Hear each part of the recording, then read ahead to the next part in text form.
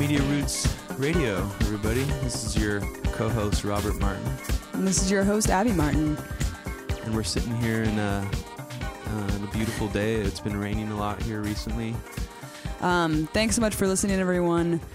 Please go to MediaRoots.org to check out everything that we're talking about on the show, all the major headlines and the information. Go to our SoundCloud timeline to check out the resources that we're talking about in the show as well, music, intro, outro, and bumper music. And donate to MediaRoots.org if you want to see these broadcasts keep going. We're totally grassroots and independently funded, and we're always encouraging donations to help keep Media Roots totally grassroots and not sponsored by any corrupt business or corporations. So we're going to start off the show. It's been a couple weeks since we've done a broadcast. We've done a couple interviews in the meantime, but we just wanted to go over some headlines that have been happening.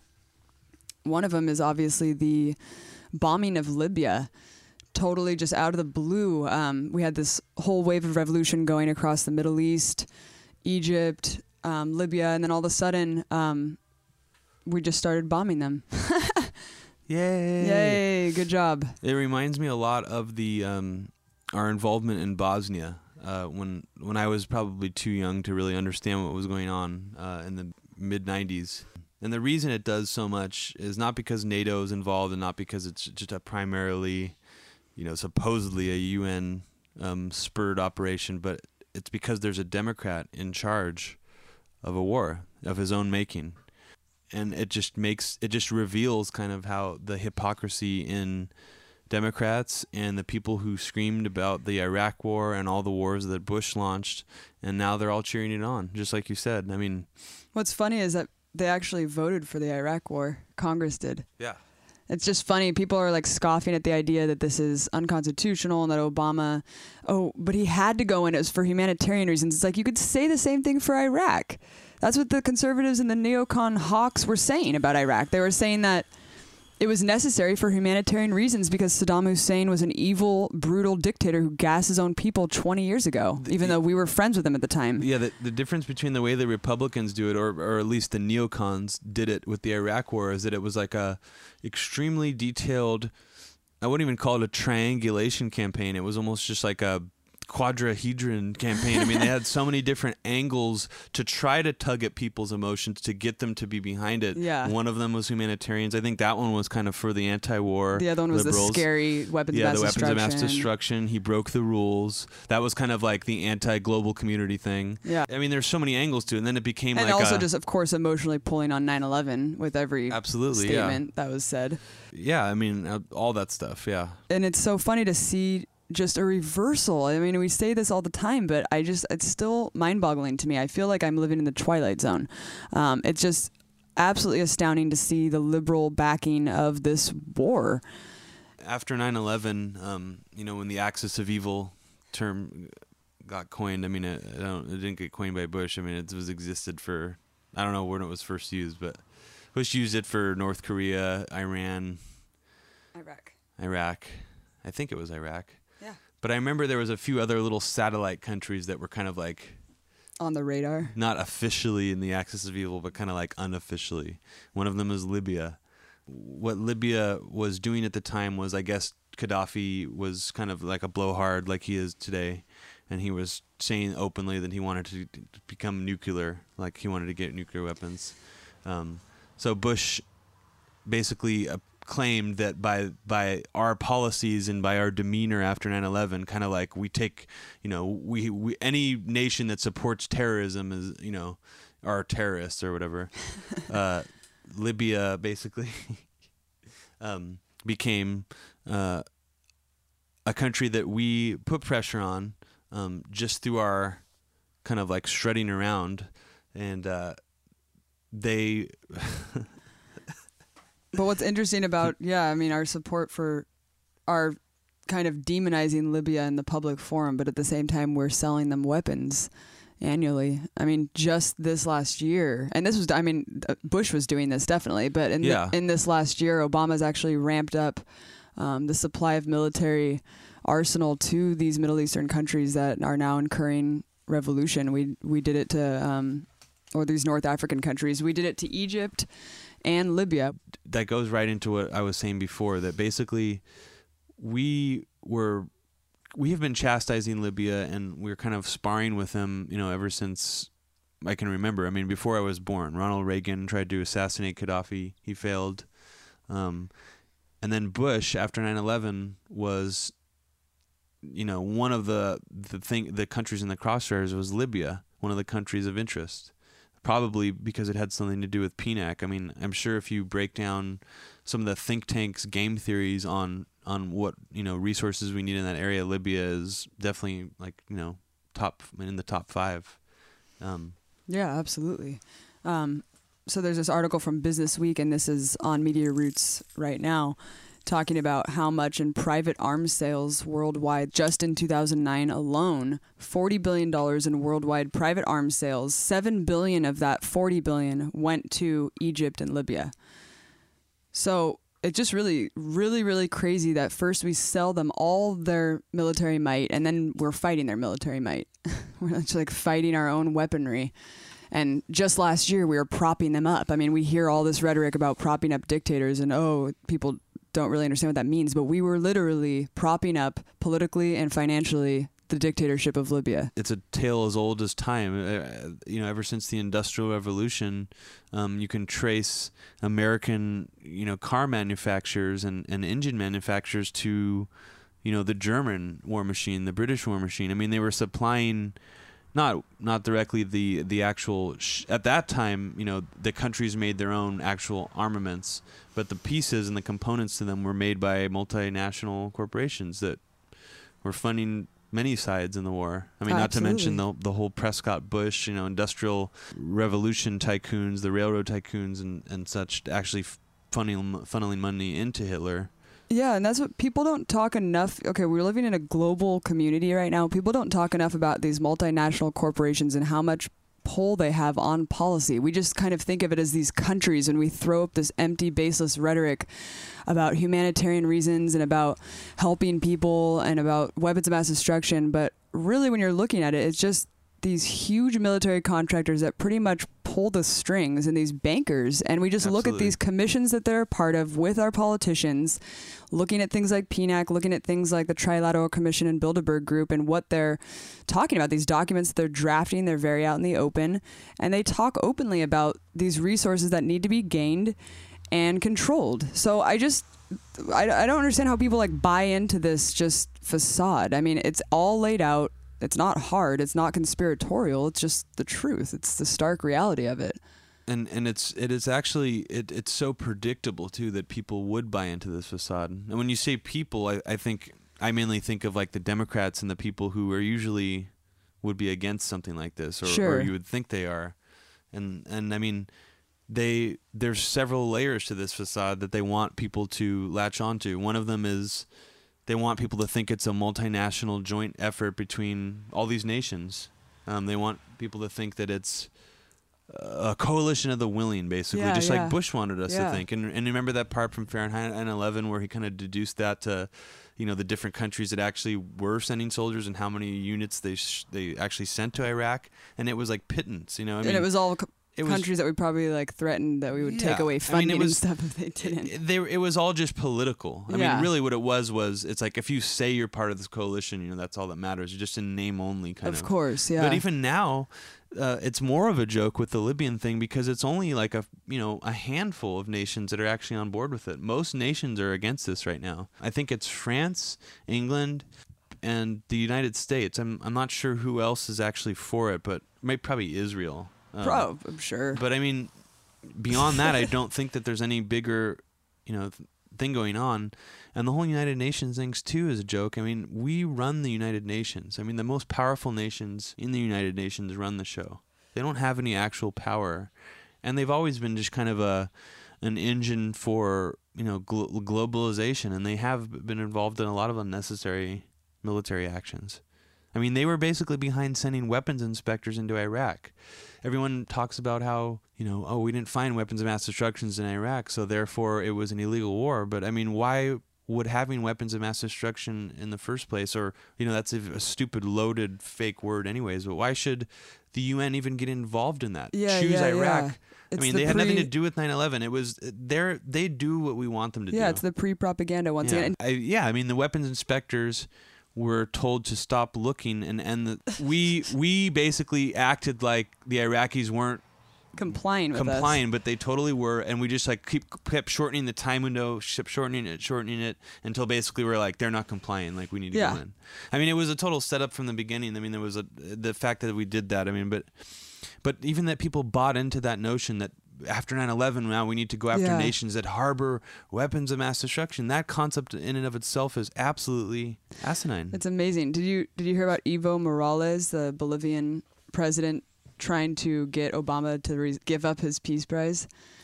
No, I didn't hear that. But it's now he has his own war. He has a third open public war. It's like we're living in Orwellian times. Pseudo-Orwellian. It's the whole idea of the soft fascism. The clamp coming down, which you cannot see or feel. Yeah. You can't see the telescreens, but they're pretty much everywhere. The worldwide private arms sales that we were just talking about, that's actually increased from the Bush term 7%.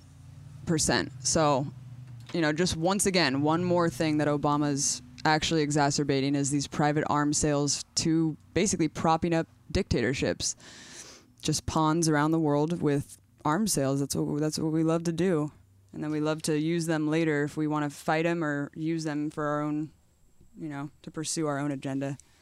Yeah, and this whole idea, I was reading, of course, a Glenn Greenwald article today about the Koch brothers or the Koch brothers or whatever the Koch. Is it Koch? Is that how you pronounce it? I don't know. That all the liberals are obsessed with right now because they're behind the supposed push to get rid of public unions and so forth.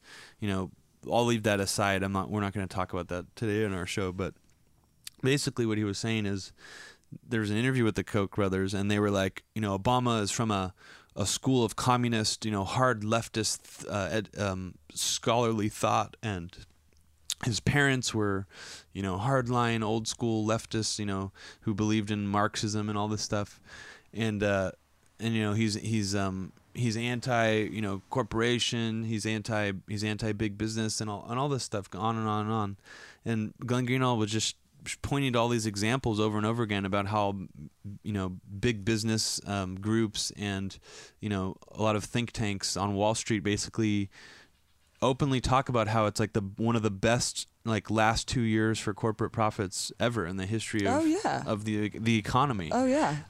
The gap between rich and poor has gotten so great that right now they're at their greatest gains ever. Literally right now. And you look at who's the biggest profiteers, banks and military companies. It's like, what the fuck? And everyone is completely poor. The economy's in shambles, and we're just indebted in these wars. It's like, wait, let's put the pieces together here. And we're trapped in this stupid, brain puzzle almost of people. It's a back and forth, polarized, nonsensical debate where people say, well, he's a communist, he's a socialist, he's anti-business, he's not for capitalism or whatever. And then you have him actually opening all these doors and allowing all this policy to take place, which is the biggest corporate sweep ever. Yeah. The stimulus package. I don't know. It just again illustrates how, just like the how Libyan easy thing, it is to rebrand something and have people just buy it again. Yeah, and or the Libyan thing about how having this polarized, if my president who's a Democrat does something, it must be right, and I'm going to defend it against, or you must believe the inverse of something like it. Yeah, exactly. It polarizes to such an extent where it destroys people's ability to see the reality of it. It destroys critical thinking and just logic. We should be talking about just what's going on. We should be talking about reality. Instead, we are caught up in this propaganda game, and we're caught up in this debate between blue and red, our team versus your team, and this faith-based system where people just believe in their party, believe in their leader, and it's just really sad that we don't have more critical thinkers in this country to ask questions about just what's happening. If you disagreed with something when it was happening for the last 8 years or the last 10 years, why do you agree with it now? Just ask yourself, would you agree with Bush's stance if it was identical to Obama's on Bradley Manning and Libya? I mean, I just hope that you can just look inside yourself and realize that it's wrong no matter who's doing it. Yeah, I mean, I think of this kind of situation where you have two families who are really tightly knit. Each family in this neighborhood, they have a lot of members of their family that live in the neighborhood. So they're not really warring families, but they're, two separate families.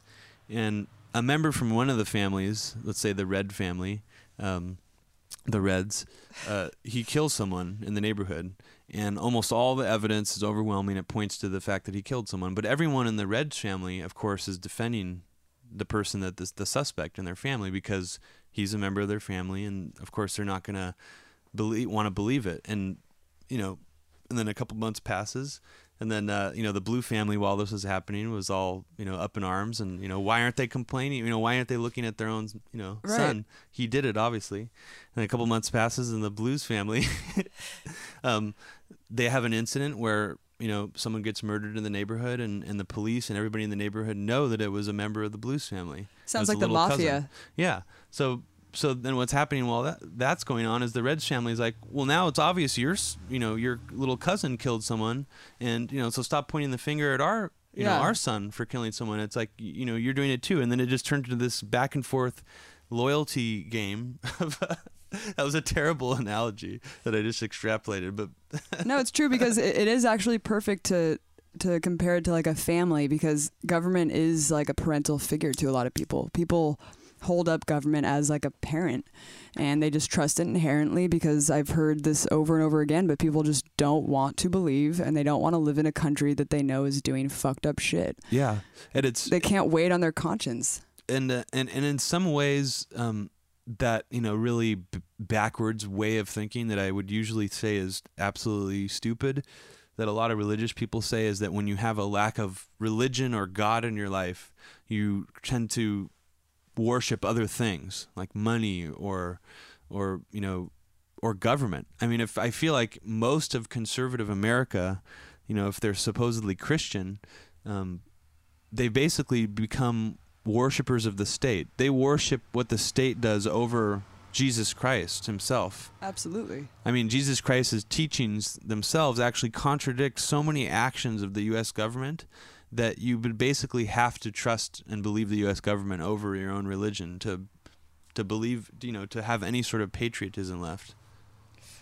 Yeah, I mean, religion has been so overplayed and used so politically, it's like meaningless now. I mean, people who say that they're Christian, and all these politicians who use religion as like a backbone of all their aggressive imperialism is just so hypocritical in its face. I mean, if Jesus was a real person, would he really support this whole, just our stance, our aggressive foreign policy? Of course not. If you look at the basic tenets of what every religion is based upon, it's love and respect and peace and harmony. And it's just like, how could you possibly use religion to justify killing? I mean, I don't know. It goes along with that, what Bill Maher just said about Islam and how ignorant that was, and basically generalized all Muslims as extremists who have the potential to be a suicide bomber, basically, because he's saying that that's what Islam teaches. It's the most ignorant bullshit I've ever heard. Yeah, he started, I think what you're talking about is that clip where he interviewed the Muslim congressman. I think his name is Keith Ellison. And he basically started by going, that Glenn Beck guy that interviewed you and said, how do I know you're not the enemy? Wasn't that guy retarded? Yeah, he was an idiot, wasn't he? And then without much time passing after that, he basically mirrored what Glenn Beck did to this guy, but in like a quasi, liberal intellectual way. We're saying like, well, I quasi do think, intellectual. Yeah, I do think Muslim terrorism is the greatest threat because they want to get nuclear weapons. And then Keith Ellison was just like, well, first of all, Bill, what do you mean by they? Are you talking about Iran? Are you talking about Al-Qaeda? And he's just like, well, just that they all do, or something. He just kept making these bizarre generalizations where you realize he reveals his ignorance to you. He reveals that he is basically sucked into this bizarre blanket statement, them, the terrorists or whatever. I mean, that it means something at all. It means nothing. You know what? Let's play a little bit of that clip. Yeah, let's play it. I mean, it's going to make me furious, but let's play it. Let's play a little bit of Bill Maher being completely ignorant and giant asshole. Let me get to the part where I think you may not agree with me, which is I do agree that there are other groups that pose a terrorist threat to this country. There are right-wing militias who are nutty, and the Ku Klux Klan, and abortion bombers, and Timmy McVeigh types. I would say that the threat potentially from radicalized Muslims is a unique and greater threat. It is the greatest threat. Let me give you the reasons why I jotted down why. One, it's been going on 1,000 years, this problem between Islam and the West. We are dealing with a culture that is in its medieval era. It comes from a hate-filled holy book, the Quran, which is taken very literally by its people. They are trying to get nuclear weapons. I don't think Tim McVeigh would ever have tried to get a nuclear weapon, because I think right-wing nuts, they think they love this country, and they are not trying to destroy this country. They want to get it away from the people they see as hijacking it. That's different than Muslim extremists who want to destroy it. And also, it's a culture of suicide bombing, which is hard to deter from people who want to kill themselves. Well, I tell you, Bill, I think that you should investigate this issue a little more, because I think that you're lumping together things that shouldn't be lumped together, and you're casting a very wide net, and therefore coming to the wrong conclusions. First of all, when you talk about they're trying to get nuclear weapons, are you referring to Iran? Who are you talking about? Al-Qaeda? I think anyone who is influenced by Al-Qaeda and the statements of Osama bin Laden, and that's... Yeah, but Muslims aren't. I mean, there's 1.4 billion Muslims in the world. Of course, no one is disputing that the vast, giant majority of Muslims are not the problem. We're talking about a very small percentage, but it just takes one. That's what we're talking about when we're talking about terrorism. And obviously, there is something that is going on that they're getting from the Quran. Have you read Sam Harris's book, The End of Faith? They're not getting it from the Quran. You know, Bill, I'm glad. Let's use this point for a moment, because as you know, as a student of religion, you know, their books are complex. They're compiled, and taking them out of context is a very easy thing to do. I've heard this many times, and I don't buy it. I'm sorry. Well, Sam Harris says on almost every page, the Quran instructs observant Muslims to despise non-believers. That's absurd, ridiculous, and he quotes it. Am I getting the wrong translation? Because that's what every Muslim always tells me. No, really? You must be. I would recommend... A lot of bad translations, then. Well, why don't you read the part where it says that anyone who takes a life is as if he killed the whole world, and anyone who saves a life is as if he saved the whole world? What about the one where it says that there be no compulsion in religion, and that it's literally wrong? Well, then where are the terrorists getting their instructions from? They're getting it from something else. Like any ideologue, they will take things out of context to do what they want to do. If you listen to terrorist rhetoric, Bill, what they do is they cite politics. They cite political grievances. So there's several infactual statements that he just made in that bizarre rant against why he thinks Islam is the greatest threat, or whatever he says with his bizarre stammer, because he knows he's a fucking idiot when he's saying it. Yeah. He just wants to be all like, you know, like, I'm politically incorrect. Here's what I think. But you're just a status quo parroter. And basically, he says that, you know, they're a culture of suicide bombing. I mean, I'm sorry, but it's been shown, again, we're going to mention the book Dying to Win by Craig Unger, basically talks about that statistically suicide bombing is not a Muslim thing. It's a symptom of an extremely desperate, repressed population. It could be anywhere in the world that feels politically motivated. They're so desperate that they strap a bomb to themselves and kill themselves.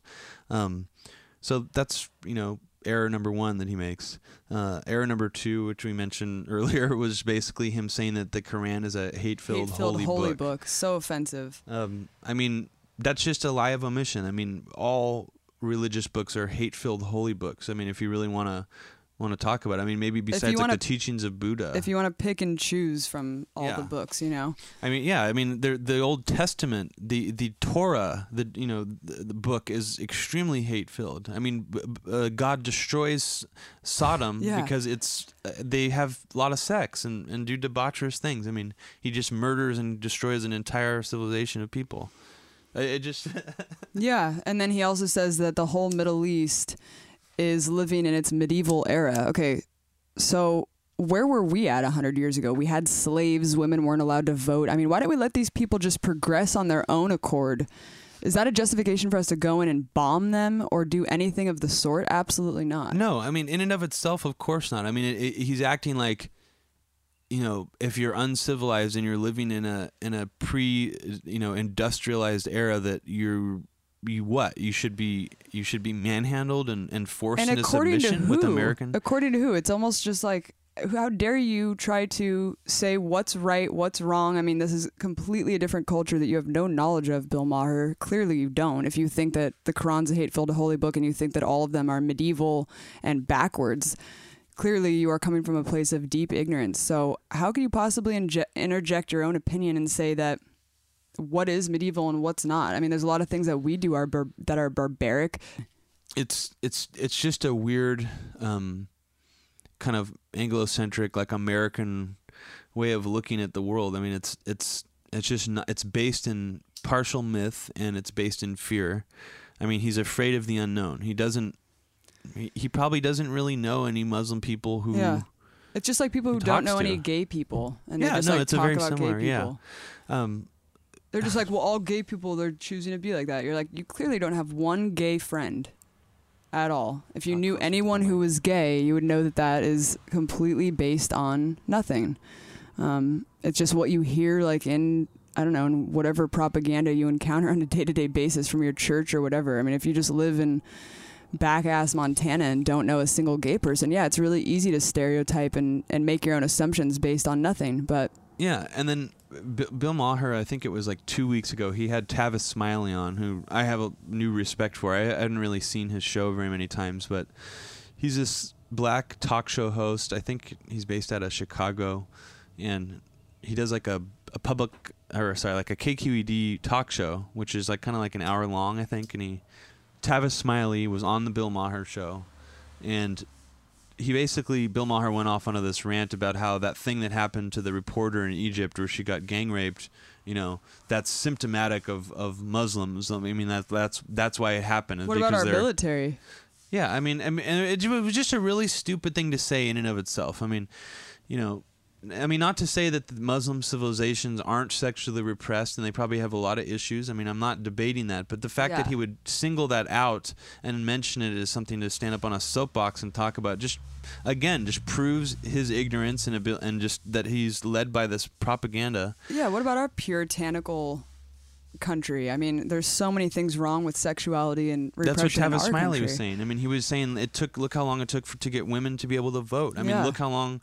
I mean, the wage difference in America is still drastically different. Yeah, I mean, and you know what? Maybe if we weren't bombing these people and constantly keeping them down economically, then maybe they would have already achieved the things that we have achieved. Yeah, I mean, we act like we're the ones setting up the world to succeed, but instead we're actually like setting the world up to fail because we want. I mean, especially in situations like South America and stuff. I mean, you could talk about this endlessly, but that's what globalization is. Yeah. I mean, that's the inherent thing that's wrong about globalization, like just these maximization of profits with all these multinational corporations raping the third world in order to keep us basically at the status of the first world. Yeah, and to keep us and the people, you know, other countries like us. And Tavis Smiley was saying, well, you know, he just said what you said, that you know, women, you know, you can't single out Muslim countries or Muslims as being somehow, you know, the worst offenders against women. I mean, there's people all over the world, civilizations, or,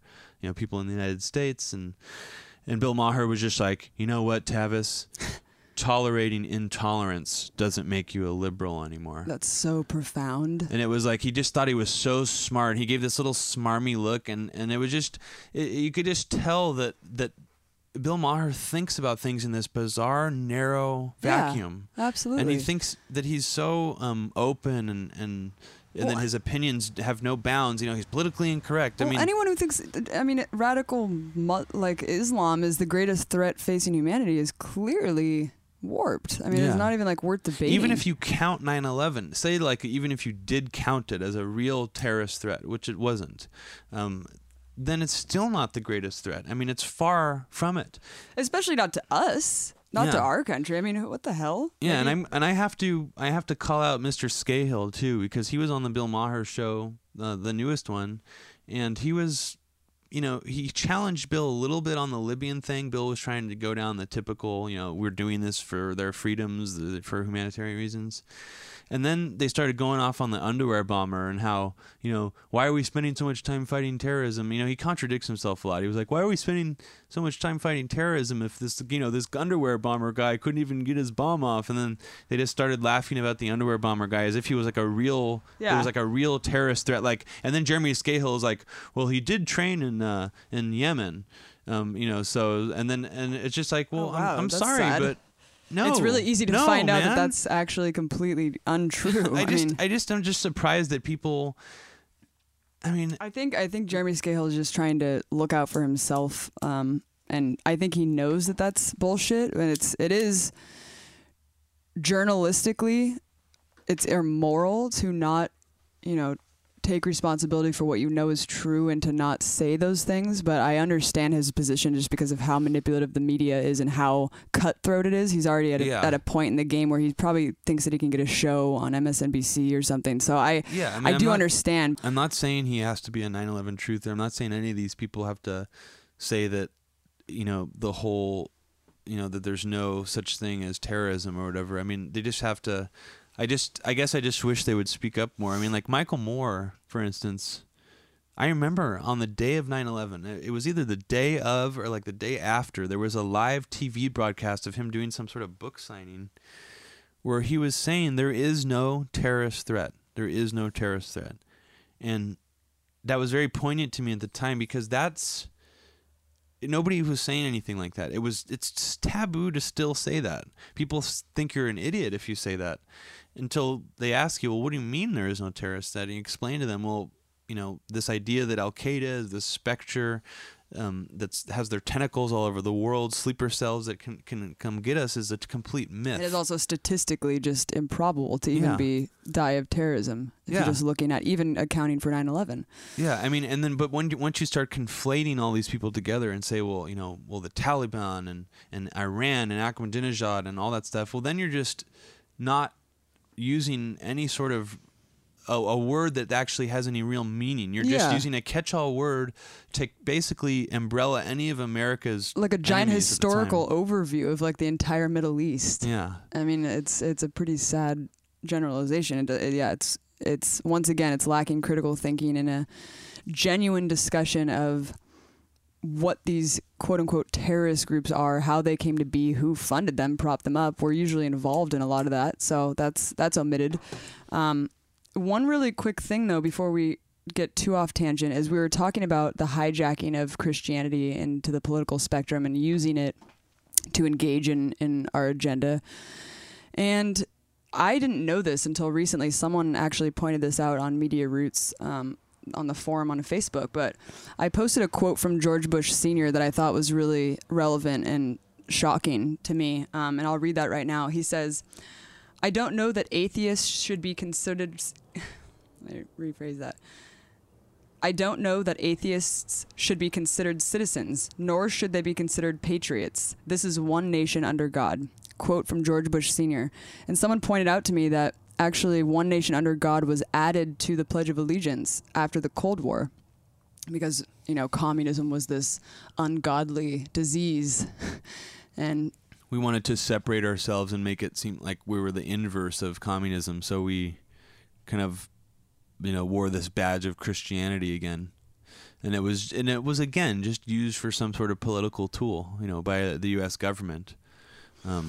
So funny. People fed into that, and it's just a rewriting of the history. I mean, Christians like to paint people like John Adams and Thomas Jefferson and George Washington as these people that wanted to infuse the teachings of Jesus Christ or or even worse, the actual tenets of Christianity into the government.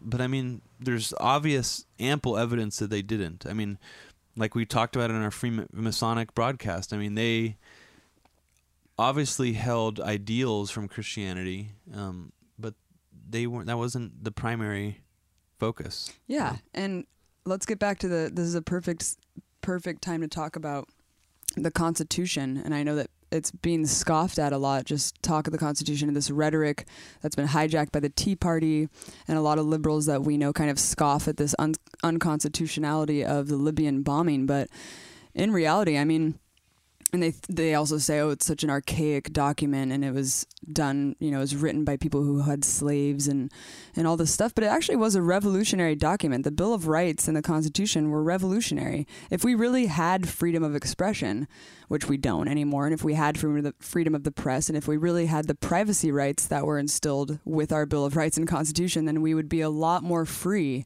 and we'd be an amazing example of the closest possible thing to freedom in the world.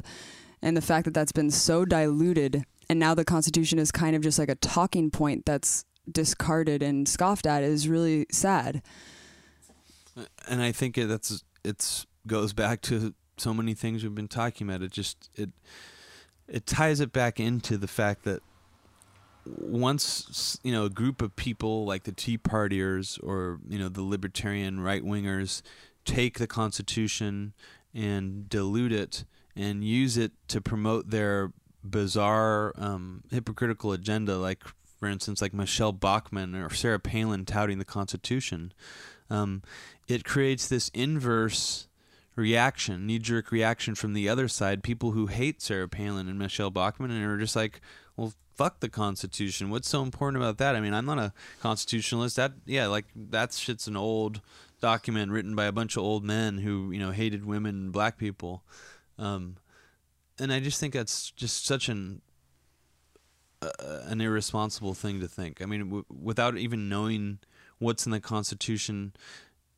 Yeah, exactly. I mean, at least know what's in it so that you can say, okay, so that you could have an educated opinion on it. Yeah, and I just think you can't. I mean, there are things in the Constitution that I'm sure I would agree with that need to be altered. I mean, because I'm not an expert at it. I don't know everything that's in the Constitution, the Bill of Rights. But, I mean, there are things in it that, to me, are so succinct and self-explanatory that I can't see any rational thinking person who believes in freedom disagreeing with it. Right. Like the First Amendment. The Fourth Amendment. Yeah. I don't understand. I honestly don't. I don't either. And I actually had a little debate with someone on Twitter, on the Media Roots Twitter. I was saying just how this Libyan bombing is unconstitutional in its own right. It's an impeachable offense. I mean, if we're getting down to the brass tacks here, taking all this rhetoric aside, it is unconstitutional. And this person was just like, I don't understand why you're saying it's unconstitutional, like kind of going along with what we're saying and using that to say like, oh, how is it unconstitutional for us to engage in a UN bombing? And I was just like, well, here, like Dennis Kucinich explains it really well. And I sent him this clip and he was just like, sorry, I can't take anything that goblin-faced twat says seriously. And I was just like, oh, okay. It was pretty shocking that he starts this argument about the constitutionality of engaging in a bombing campaign, but then refuses to look at the reason why it's unconstitutional and just chooses to demonize the messenger. Yeah, he doesn't like it. He said, why is it unconstitutional? I'll boil down the debate for you. Why is it unconstitutional? Well, here's why it's unconstitutional. This person is explaining why. Response: I don't like that person. Right. That's it. I mean, that's the level of debate that people like to engage in, because it's too hard for, I think, people to actually think and try to challenge their own rigid worldview. And let's play that clip really quickly. It's Dennis Kucinich very eloquently explaining why this is an unconstitutional and impeachable offense. Muslim country in the space of 1 decade. Now, it's been called a just cause by our president, but the details do remain murky. Now, whether we like it or not, the United States is now engaged in yet another war within a Muslim country in the space of 1 decade. Now, it's been called a just cause by our president, but the details do remain murky. What is this effort going to cost American taxpayers? What does victory in Libya actually look like?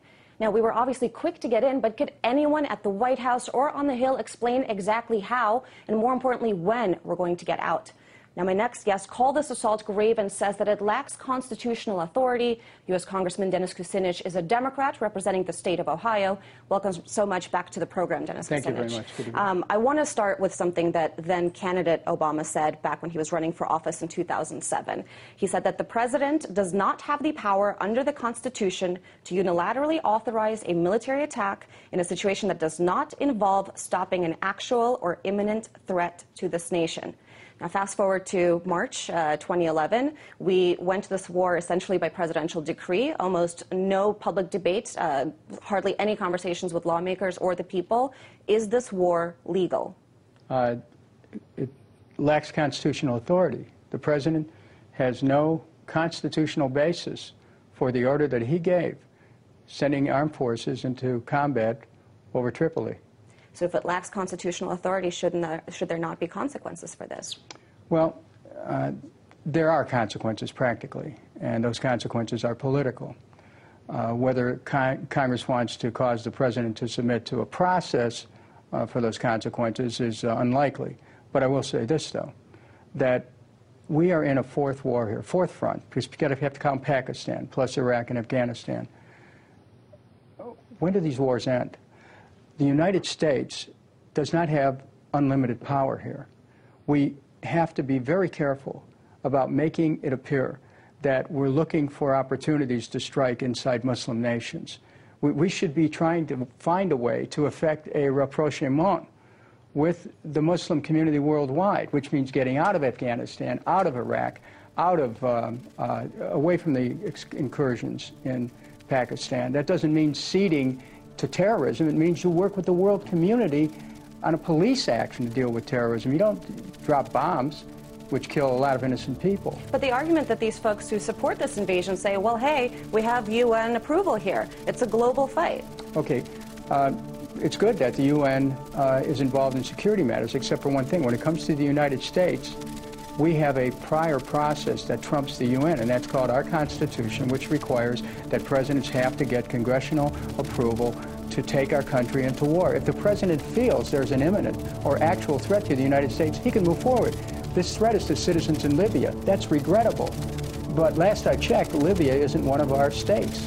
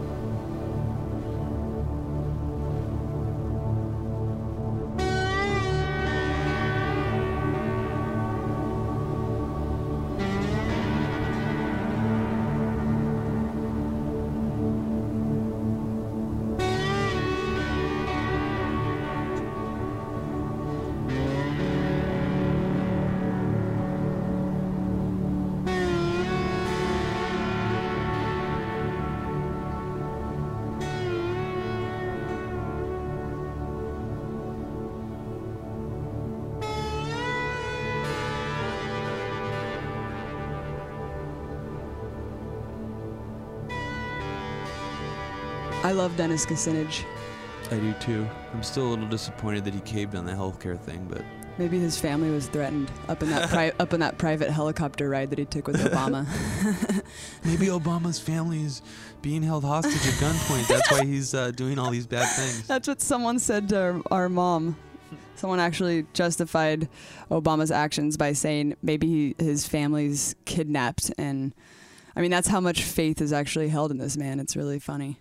I mean, I know cognitive dissonance has been an overused term, and I'm probably not using it right here, but I mean, it must be kind of hard to bring your mind into that place, to actually believe something like that. I mean, that's a pretty over-the-top scary thing to think, that your president is like being held because then you'd have to agree that there's like people holding them hostage, and who are the people holding them hostage? They're the people who are like shrewdly guiding all of the corrupt policies. So if you believe in this small group of conspiratorial players, then what do you really believe? Yeah, I mean, it's like these two contradicting. And in a sense, theories. They're kind of right if you look at that symbolically, because I mean, they've been groomed and led into this position their whole life, and they've been held hostage by the people that have been pulling the strings. I mean, on them the whole time. Yeah, like metaphorically. Yeah. Because Obama, I'm sure as a person, he wouldn't be doing all these things, but he is being guided and he is being used, and he's the pawn for these policies. Yeah, the Kennedy family, in I think it was the tell-all book that was like came out right after he won the presidency, basically talks about how he was groomed from a very young age, even before, this is right after he wrote Dreams of My Father, even before he was a state senator, talking about how he's a potential, future person they should look at for bringing into their fold. I mean, to kind of use as someone, Yeah, let's talk a little bit about the justification of humanitarian reasons of intervention once again, and just the blatant hypocrisy of that. I mean, if we really want to help countries, we would have gone into Sudan or Darfur. Or, I mean, why didn't we bomb Egypt or Yemen? I mean, clearly these resources in these countries are not something that are valuable enough to us to intervene militarily. And the fact that we're intervening militarily in Libya should just be a cause of great concern and cause everyone to question the motive of why. Everyone should always question, when we are using military might against a country, what do we have to gain from it? Yeah, I mean, the fact that people are so unquestioning is the problem with our country. I mean, people should always question not only why are their tax dollars going to it, because that seems to be the only thing that most people ultimately care about, but why are we killing people in our name for humanitarian reasons? Is it actually humanitarian? I mean, if we wanted to actually use our military or our money for humanitarian reasons, we would have gone into the Ivory Coast. We would have gone into Liberia. We would have gone into Uganda, Darfur, and stopped the genocide that was happening there. There's so many situations where, if that was really our agenda and our concern, that we would have already used it. And not to mention that Libya has had money from us funnel into it for, the last 8 years or so. And our actual planes and tanks over there are killing people. Oh, yeah. Our military arsenal is what's killing the people in Libya right now. It's just, the irony is just astounding. It never ceases to amaze me. Obama, basically what you're saying is that people have faith in Obama and what he's saying, that he's doing it for humanitarian reasons. His followers have faith in him. It comes down to that. They have faith in a man they do not know, have not met, barely know any of his real opinions. I mean, at this point, he has switched on so many things, made so many reversals to the candidate Obama that, I mean, he really can't. He's kind of like John McCain in a way. I mean, you can't. That's very interesting, actually, that they ran against each other, because between the two of them, I mean, I don't know what they really believe. I mean, they're such shifty, amorphous people. Right. So you really just have to have faith, just like just like a religion, just like like we were talking about earlier. If someone in your family murdered someone, bliss. Yeah, ignorance is bliss. Put your fucking head in the sand and just have faith, Robbie. Because that's the only way that you can really face reality. And for some reason, it's easier for people to believe, once a Democrat's in charge, that they are using missiles and planes and bombs and machine guns for peace. Yeah, it's like that. It's absurd. It's that old adage: bombing for peace is like fucking for virginity. It's like the most ridiculous contradiction ever. I mean, how could you kill people to save people? Does anyone else just see that that's just like in its face, like ridiculous? I mean, the basic, what you just said, how could you kill people to save people? I mean, there are instances where someone is coming to invade your country. Of course, and yeah. you need to fend off invaders by killing them, as a last resort, because that they're trying to kill you. I mean, but when it comes to what's actually happening and what we do is it's never because someone is threatening our shores or because of our country. It's because we have these bizarre game theory projections, Machiavellian ideas where it's like we need to go into certain countries to set up all these strategic things like this domino effect. But it's always, I mean, we never really know what's the end goal. I can't help but think that putting a half black face on the policy is like making it easier to go into these North African countries and like engage more with, I don't know. What do you think about that? I think it's part of it. I think it's like an easier sell.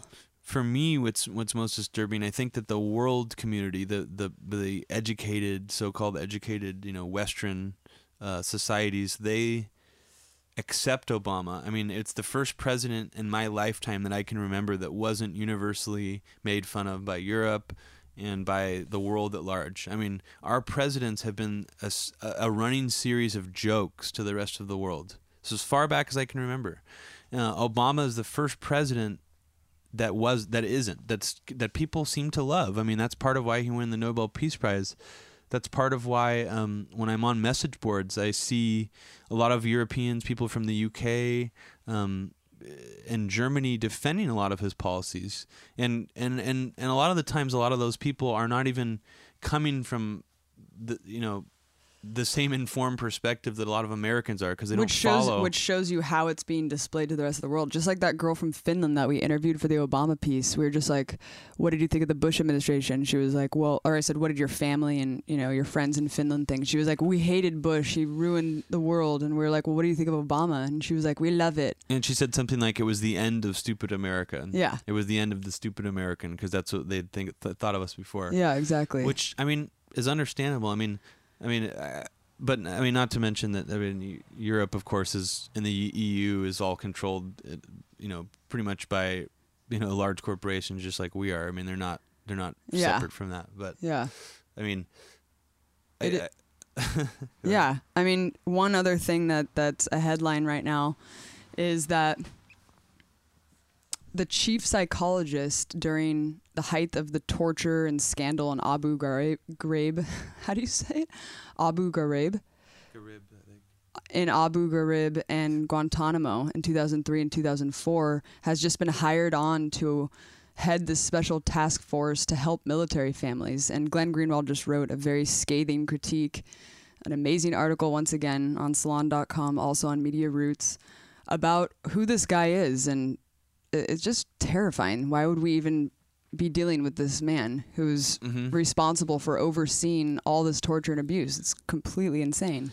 And I think he wrote an essay kind of acting like he was kind of thrown into the situation that he needed to help out because it was so messed up. It was called like My Journey into Hell or something, like acting like he was sent into this situation where he needed to make things right that had been done wrong in the past. And what's funny about that is that he is basically the John Yoo of the prisons that we run. I mean, he was the guy there, even worse in some ways. Like in the same way that John Yoo gives all lawyers a bad name by providing that kind of coverage for someone, so they won't get prosecuted or whatever. This Larry, what's his name? Larry Brown. No. Larry James. Larry James is giving psychology a bad name by actually representing this and being part of this. I mean, yeah, and I mean it's obvious that it was systemic. It wasn't just like a bad apple. I mean, we know that this whole reign of torture and abuse was completely systemic, widespread and rampant throughout all of our secret military bases that we had everywhere. It's in Bagram, Gitmo. Yeah, I mean, it's not just a bad apple, and that's why this guy is completely at fault.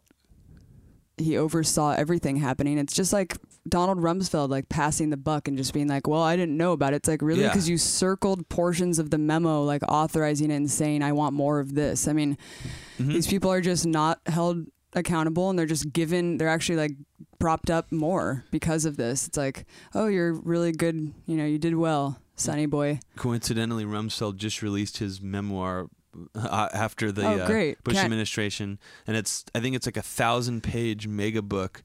Basically, the book should be called "Pass the Buck" because he literally at every single turn when it comes to like, you know, important decisions that were controversial that needed to be made, he just acts like, you know, he was just along for the ride and he had nothing to do with it. Can't wait till Rumsfeld goes on his book tour, just like all these other criminals, just prancing around the country selling books. Yeah, I love the Louis C.K. thing where he was. If anybody hasn't heard this, Donald Rumsfeld was on the Opie and Anthony show, which is one of the most infuriating, stupid radio shows ever. Not because it's dirty like Howard Stern. I mean, I love that kind of stuff sometimes, but this is like cool conservatism, like coming from the same like, you know, weird New Yorkie, like I'm a cool conservative, like Colin Quinn or that other awful comedian who's sometimes on Louis C.K. Yeah, the Italian dude with the bushy eyebrows. I hate him. Or Jim Norton. Oh, those guys are the worst comedians ever.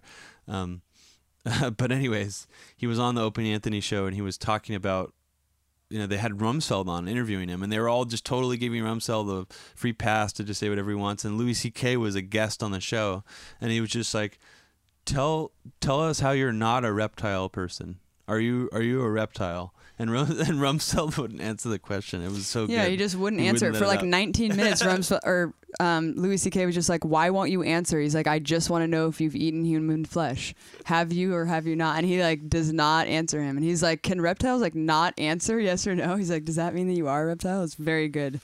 Yeah, it's just really, really funny. Just a clarification: we here at Media Roots don't subscribe to the reptile conspiracy theory. No, we do not subscribe to that. But it's hilarious. And Opie and Anthony are just like, sorry. He's just a comedian. He's a comedian. Yeah. Like, it's so good.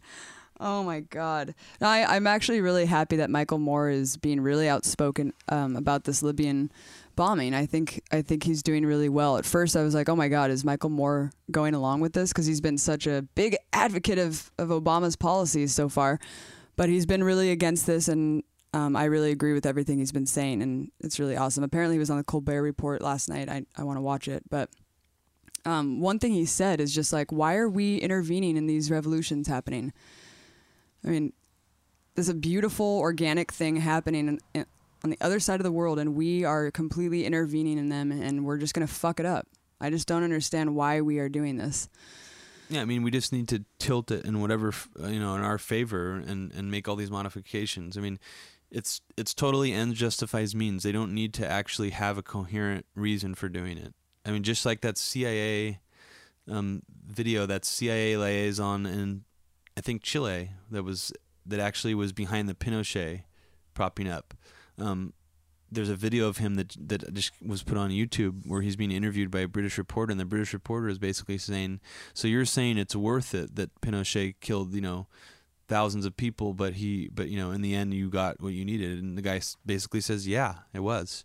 And he's like, if you don't like it, then we're the ones who protect you and everybody else. So what are you going to do about it? We do what we want, basically.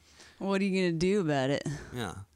I mean, that's the attitude that comes from the inside. I mean, it really does. Obama puts a pretty, nice, pragmatic, intelligent, reasonable face on it, But, I mean, in reality, the people who really do pull the strings, I mean, this is how they think. They're unapologetic. They're sociopathic. They're cold. They're calculating. And they really only care about their families and their wealth. Another thing that Obama did that pissed me off lately was go on television and talk about his March Madness basketball picks. Meanwhile, the world's awaiting nuclear fallout. I mean, Japan's reactors are on the verge of meltdown. It's just offensive to me. I mean, I'm not against him, supporting sports, or that's fine. But, when there's a worldwide emergency and when it's going to affect everyone on the planet, and when we have nuclear reactors in this country that have almost identical designs, the only difference is that they have vents. So there's a lot of them near the fault, on the shoreline. I mean, I think that this should be an issue that he should have immediately gotten together and said, okay, this is a serious issue. We are due for a giant earthquake in California. It's just irresponsible at best. And for him to actually go out and take a vacation right after this all happened and go on and pick his basketball picks, I mean, it's offensive. I was thinking about this a couple of weeks ago when all this stuff, when all the shit hit the fan, all the Fukushima thing and the Libyan thing. It just seems like, even from a generic, American, I want my president to be strong and stand up. It just seems like Obama is failing not only on the policy level, doing so many bad things, but he's actually failing just from a confidence perspective. He just seems to not be able to project any confidence anymore as a president. It's like He's so wishy-washy. He's like taking no stand on anything. So it's like made everyone just hate him. It's like, well, if you don't take a stand on anything, then it's weird. I mean, and the thing is, I really can't see him losing the next election necessarily. Yeah. It's at the same time. You can't change your horse midstream. Stupid fucking thing. People have said that to me. I'm like, what does that mean, cowboy? Yeah, no. We should immediately be getting together as a world community and be talking about nuclear energy and how we can't properly harness it, or we can't properly or safely harness nuclear energy, and it has potentially disastrous consequences. Yeah, I mean, it seems in theory like a flawless thing, besides we haven't figured out what to do with the waste yet, besides store it underground. Besides that, it seems like people who are pro-nuclear power, and I have to admit I was pretty pro-nuclear power until this happened. I really just didn't do very much research on it. I didn't know a lot of the drawbacks to the designs and the places we built nuclear power plants. But in a vacuum, if you think about it as just this conceptual thing, we enrich the uranium, then we harness the steam coming from the pools of water that the uranium is in that are boiling, and convert that to energy, and this energy is extremely powerful, and it's very clean. The emissions from it are very clean. All that sounds really good, but when you think about it in the real world, when you think about where they built nuclear power plants on fault lines in California, I mean, against wave breaks in Japan, where the tsunami walls, the wall that they thought that would protect the nuclear power plant was only half, the height of the tsunami wave that came over. I just think in a real world scenario, there's many more potential problems than people would like to admit with nuclear power. And just if you think about it from the perspective that these plants need constant attention. Part of the reason why the plant is having problems in Fukushima is because they can't actually access a part of it because the radiation is too high. Yeah, what was that documentary that you were telling me about? It was really creepy, apocalyptic view. Yeah, there's a couple books written about this. There's a few National Geographic documentaries. Alex Jones was all, saying that they were all about the depopulation plan and all that. But they were basically just documentaries about what would happen to the world's infrastructure if humans just disappeared from the planet. And they showed things like some of the biggest things that would happen is nuclear power plants would have meltdowns because they need constant attention. They can't run on their own. So scary. They have emergency backup systems like we saw at Fukushima. Almost all of them failed. Mm-hmm. I think the last one that didn't fail, the reason it wasn't really even functioning is because there was like a crack in the reservoir that the water was supposed to be going into, so it wasn't ever able to ever fill up properly. Like right now, it's fine. There's not really a big problem with Fukushima, but at the same time, they're not allowing. The U.S. has blocked all Japanese food imports temporarily. Yeah, and Japanese officials are saying, quote, there's no threat to marine life or food safety when the iodine levels have skyrocketed, and we're talking about like 30 miles off coast. The radiation levels on the site are like, I don't know, it's been quoted like over 100,000 times normal level. I mean, this is going to go into the atmosphere. This is going to affect everything. It's going to affect all of our fish that comes from Asia. I mean, it's this really, really scary thing. Yeah, and I mean, it's also, and I don't think we should.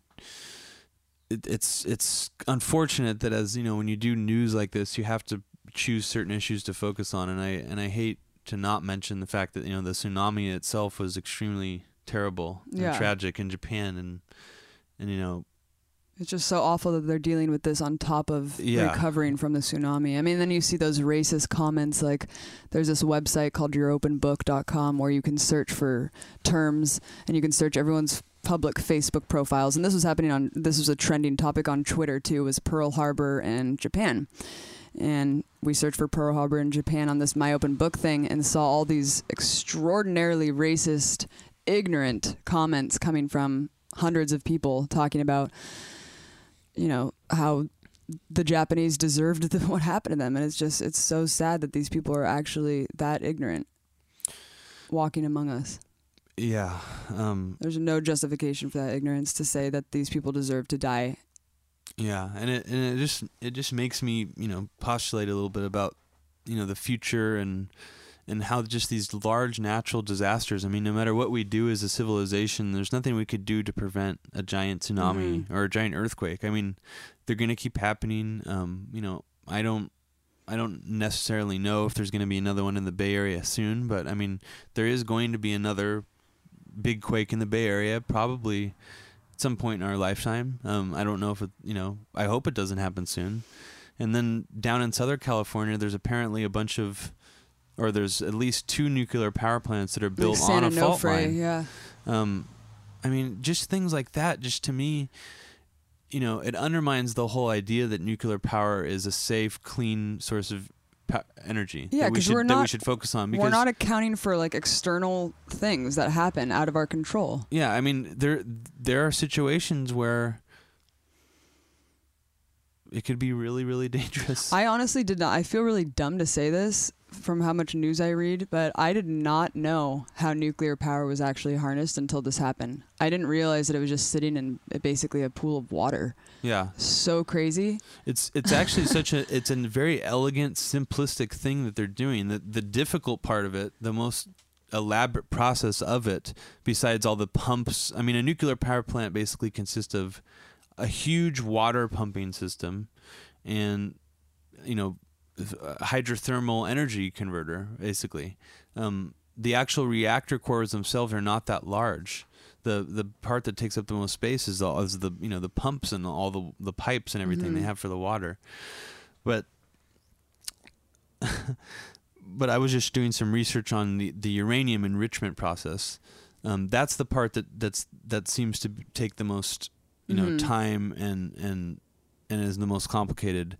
And actually mining uranium is something that's been going on since the 1800s.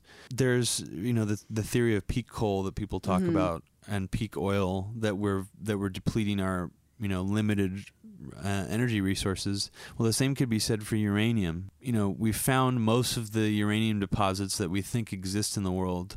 The largest one, I think, is in Kazakhstan. The second largest one is in Australia.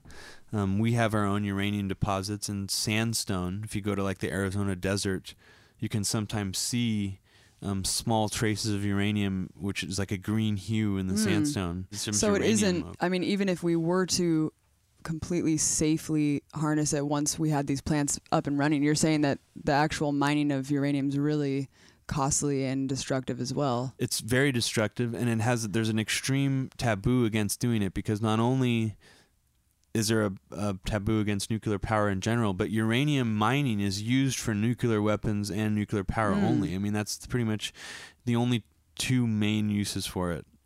So, I mean, that's already, you know, has bad aspersions cast on it for good reason. But yeah, uranium mining in and of itself can be harmful for the environment. It can be very harmful. There's tons of uranium mines in the United States that the EPA has basically deemed off limits, that they claim they're going to try to clean up and quarantine. But I mean, if you go in them, you can get radiation poisoning. I mean, or you go near them. I mean, the area near it, the groundwater, the water runoffs from a lot of these mining operations is still toxic. Yeah, check out our SoundCloud timeline right now. I'm going to post a video that I saw of just all the nuclear testings that have happened all over the world in the past, you know, since we've basically created nuclear energy. And it's really crazy. You see there's just like hundreds, if not thousands of testings all over the place. And it's just funny that we don't ever talk about the effects of those. Yeah. It's crazy. Yeah, I mean, we're harnessing something really powerful. And, you know, we understand certain mechanisms behind it, but we obviously don't understand how to use it in a responsible way yet. I mean, I think that until we figure out a way to dispose of the byproduct of it, I mean, we shouldn't be fooling ourselves into thinking that this is a safe thing. Right. I mean, and just look at what could happen if, a natural disaster happens near a nuclear power plant. Yeah. I mean, exactly. a man-made disaster even, or explosion or something. I mean, there's so many things that could happen. Yeah, absolutely. And Japan's one of the most advanced civilizations on the planet, and they still are having, this horrific thing happening. There's this one theory that I read about, and I don't know if there's any truth behind this. If anybody out there listening has heard about this, let us know. That seawater, apparently in most seawater, that there's a 3.3 milligram per cubic meter of seawater of uranium.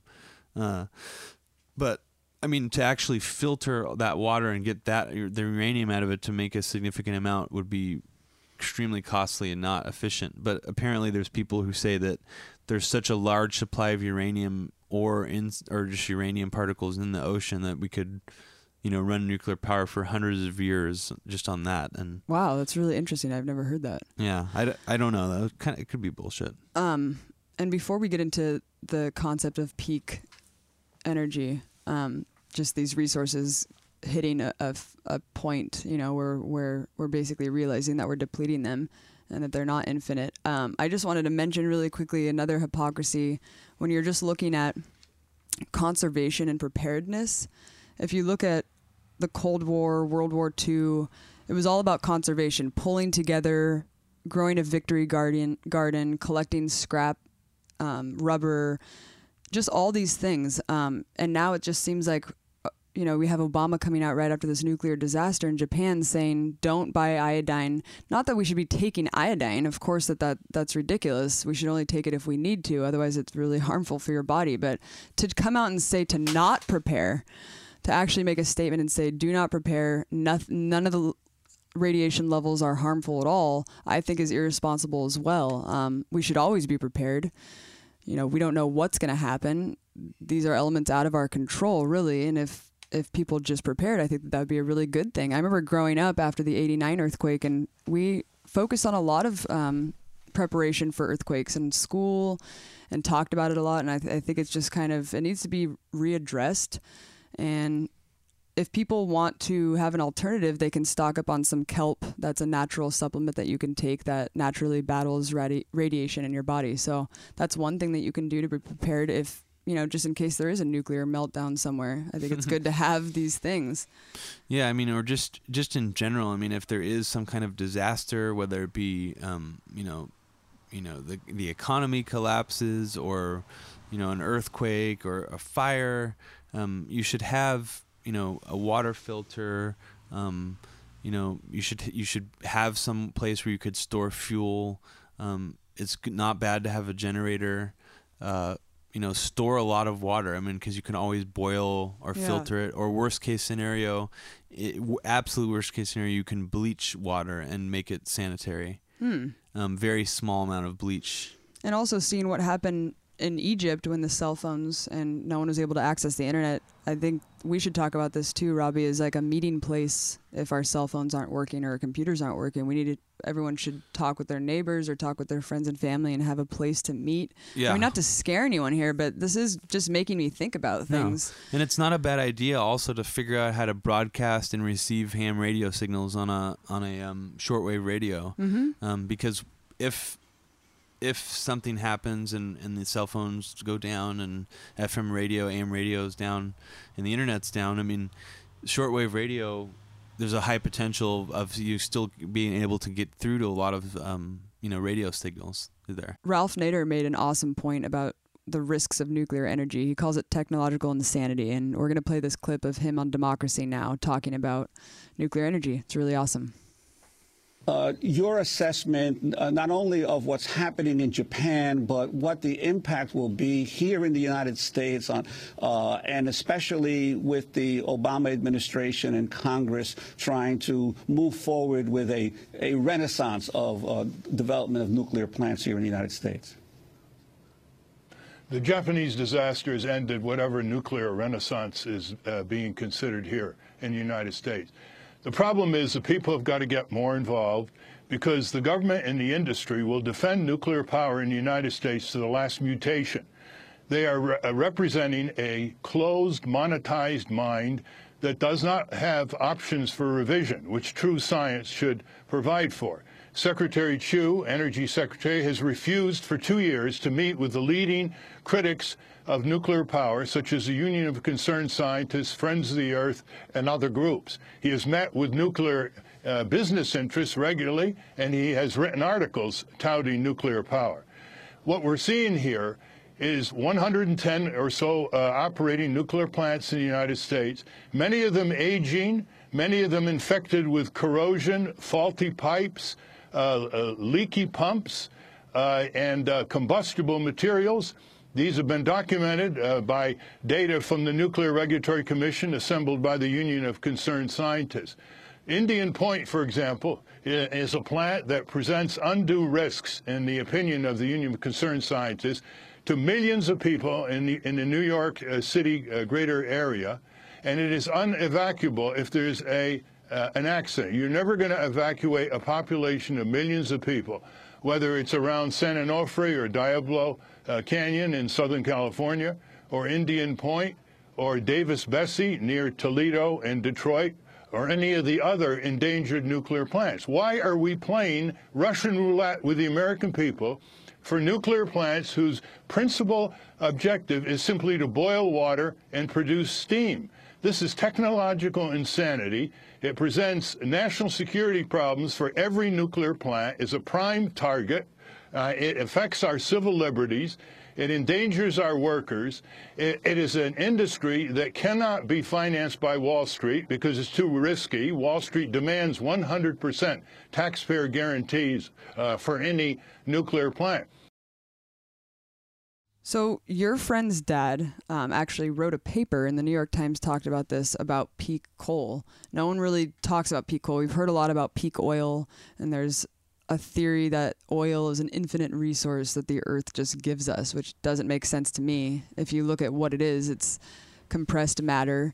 So of course there's a finite resource of that on the earth. But anyways, we've heard a lot about the concept of peak oil and how we've gotten to a point where we're now depleting it, and we cannot, basically we're getting to a point where we can't extract it properly or efficiently enough to sustain our consumption. And this is happening with pretty much every resource that we see on the planet today. Peak coal is definitely another one. So this New York Times article talks about the study about peak coal and just says that the peak coal moment has arrived. And it's talking about a peer-reviewed article published in the journal Energy, writing that the world will hit peak oil production this year, 2011, and that mining would begin a steep decline. You mean peak coal production? What did I say? Oh, I'm sorry. Peak coal production. Here, let me repeat this. So this is a New York Times article talking about this study about peak coal, and it's just talking about how the peak coal moment has arrived.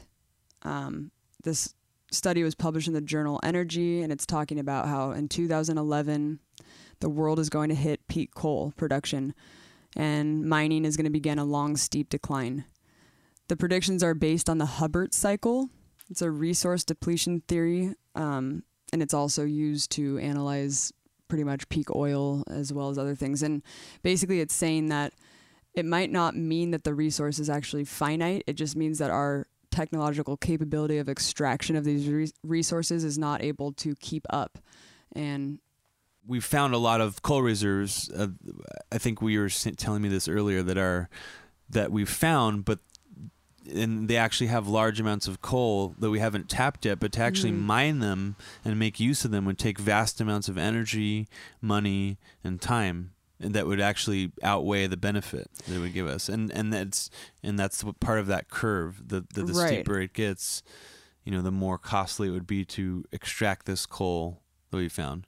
And also they're saying that if we consume any more, if we use any more than we already are right now, then we also won't. I mean, even if we are able to extract it right now, I think that's also, fuck, is that even right? Never mind. I feel like I'm losing it. Was there anything else interesting from that paper? No.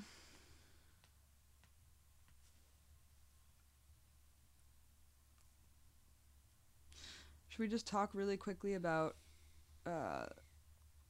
what you were saying? I really like that point that you made about how like even water is finite, you know? There's a book written called Peak Everything, and I haven't read it, but you know, I've been researching a little bit more on this Hubbard curve and the peak oil theory recently, and it seems like, you know, kind of an untalked about thing. It seems like peak oil gets most of the focus when you think about finite resources on the earth that we need to survive and prolong our species. But, you know, other resources like water are even finite. I mean, they're renewable in a sense that, you know, you can keep reusing water, but I mean, there's aspects of you know, water runoff from chemical plants, and there's different just natural processes on the earth that, I mean, the amount of water that we consume, I mean, it might eventually someday become undrinkable. Yeah. I mean, we won't be the able to amount of filter chemicals it. that are constantly being put in it. Yeah. It's fascinating to think about that, how water can't be created. It can only be just recycled in different forms. And we use so many aquifers, which are natural underground occurring reservoirs of water, to supply populations with water. So like once those go away, we're going to have to think of an alternative for where those aquifers were. We don't refill them. They're not like reservoirs like, you know, like rainwater or things like that. So, I mean, every resource that we use to get energy from, I mean, most resources can be looked at as finite resources that we, as a species, are, you know, not able to generate from out of thin air. I mean, uranium, coal, oil, water. I mean, water less so, but I mean, you get the idea. It's amazing to think of what the earth provides for us that would be clean, that we chose not to harness. You know, I mean, like wind, solar, wave, geothermal, all these things could be harnessed so cleanly. I mean, if we were to just set up these systems to work with the earth, not against it, it's amazing. Yeah, I mean, and just all this material that the earth has in it, that we've found. I mean, especially fossil fuel. This material should be like cherished, you know. I mean, it's almost like a magic substance that has been brewing there for millions of years, and now we've tapped into it, and we just burn it up for our cars, you know, to watch TV. It just doesn't seem like we're on the right track as far as what we're going to do in the future. Seems slightly short-sighted. Yeah.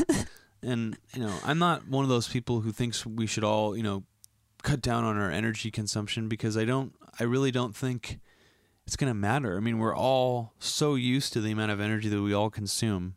I mean, especially here in the United States, you know, dropping our own energy consumption or trying to put back energy into the grid is kind of just a drop in the bucket. I mean, I think I'm all for the idea of, if you can do it and set it up, you should try to get completely off the grid and actually set yourself up so that you can live off your own solar panels and you're not even connected to a power company at all.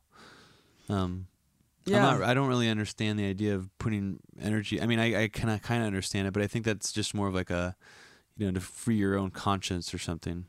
Or lower your power I mean, bill. I also think that could be damaging when people just say like, oh, I'm watching my carbon footprint, so I don't need to care about anything else. Or the people who buy into the whole global warming scam, which, I mean, what's interesting is it's been getting really cold in the past like 5 years. The earth hasn't really been warming, but the scam in the way that they're selling the idea, and, you know, it's the greenwashing movement. It's this whole movement where they're capitalizing on people's, I don't know, people just taking more of an active role in like being a conscious citizen and caring more about their consumption and stuff. And that's what sickens me, is just the corporatization of that, you know, that energy that they've picked up on. But yeah, I mean, you can sit there and count your carbon footprint all day, but that's not really going to change anything. I mean, these multinational corporations, you see the methane from slaughterhouses is like so much more of a danger if you're looking at the carbon emissions on the planet than even cars are. So you can't really talk logically about your personal consumption unless you're like, okay, well, are you a vegetarian? Unless you're separated from the whole system. I mean, if you live in a cabin and you live off the land, I mean, you fish out of the sea and you make your own furniture out of wood and all that stuff. I mean, that's awesome. But I don't think most people do that. I think most people who like to wear this badge of being environmentally conscious, they do these little things that it's almost like the little donation plate that comes around at church. It's like, by giving $1, but as long as you give $1, even if you're a sinner. Yeah, as long as you make your confession and give $1 at church, then your sins are washed away. Yeah, no, exactly. It's or give a confession. I mean, I feel like it's the same kind of weird. Michael Crichton has described modern environmentalism as a religion where people make these little sacrifices, to their to the earth or whatever, and then they feel washed away of their sins. But I just don't understand that mentality. You have to undermine the whole system. Yeah, or just accept that you are just as much of a part of it as everybody else is, and if you want to do those things and if they make you feel better, that's fine. But don't judge other people for not doing them. Like don't judge other people for driving not washing out your bottle of apple juice before you threw it in the recycling thing, not rinsing it out. At least that person's recycling. There's some really weird, the Bay Area is really weird controlling about that. Environmentalist people out there. I've noticed it a lot since moving here. The Bay Area is a very interesting place in that regard. Very liberal. It's some of the most self-important, head up its ass. It's like that South Park episode about the Prius owners. One thing really quickly before I forget. Do you know helium is actually being depleted? Yeah, it's going to be gone soon. Well, I was reading that online that there's peak helium. Yeah, isn't that crazy? There's peak. Yeah, I believe it. Natural gas. There's peak natural gas. These things don't exist forever. Right. Even hydrothermal energy that comes from natural vents in the earth. If you build a power plant over that and harness that, eventually it's going to go away. It's not going to. It's also dangerous because it's by a fault. That too probably. Well, thanks so much, everyone, for listening. It's been an awesome show, and it was really good to catch up on all the stuff that's going on. Hope you guys enjoyed the program. Go to MediaRoots.org. Check out the SoundCloud timeline for all the information we talked about during the broadcast, and stay tuned for an exclusive artist interview with Fluorescent Gray, a.k.a. Robbie Martin, co-host of this show. It's going to be an exclusive artist interview along with the first edition of Media Roots Music mix that he's going to make just for the show. So thanks so much, everyone, for listening. Don't forget to donate to MediaRoots.org, and talk to you later. Peace. Good night.